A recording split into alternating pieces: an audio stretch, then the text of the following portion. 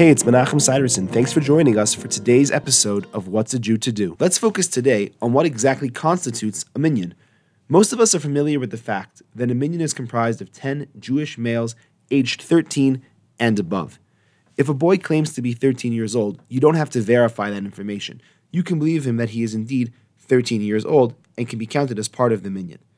Is there any way to include someone below the age of 13 as part of a minyan? Some of you might have heard of the idea of having a child hold up a chumash, and in that way he can be counted as part of the minyan. However, according to most opinions, there is no such solution. There is such an idea that according to some would be permitted in an extreme emergency, but it's definitely not something that should ever be used in a normal situation.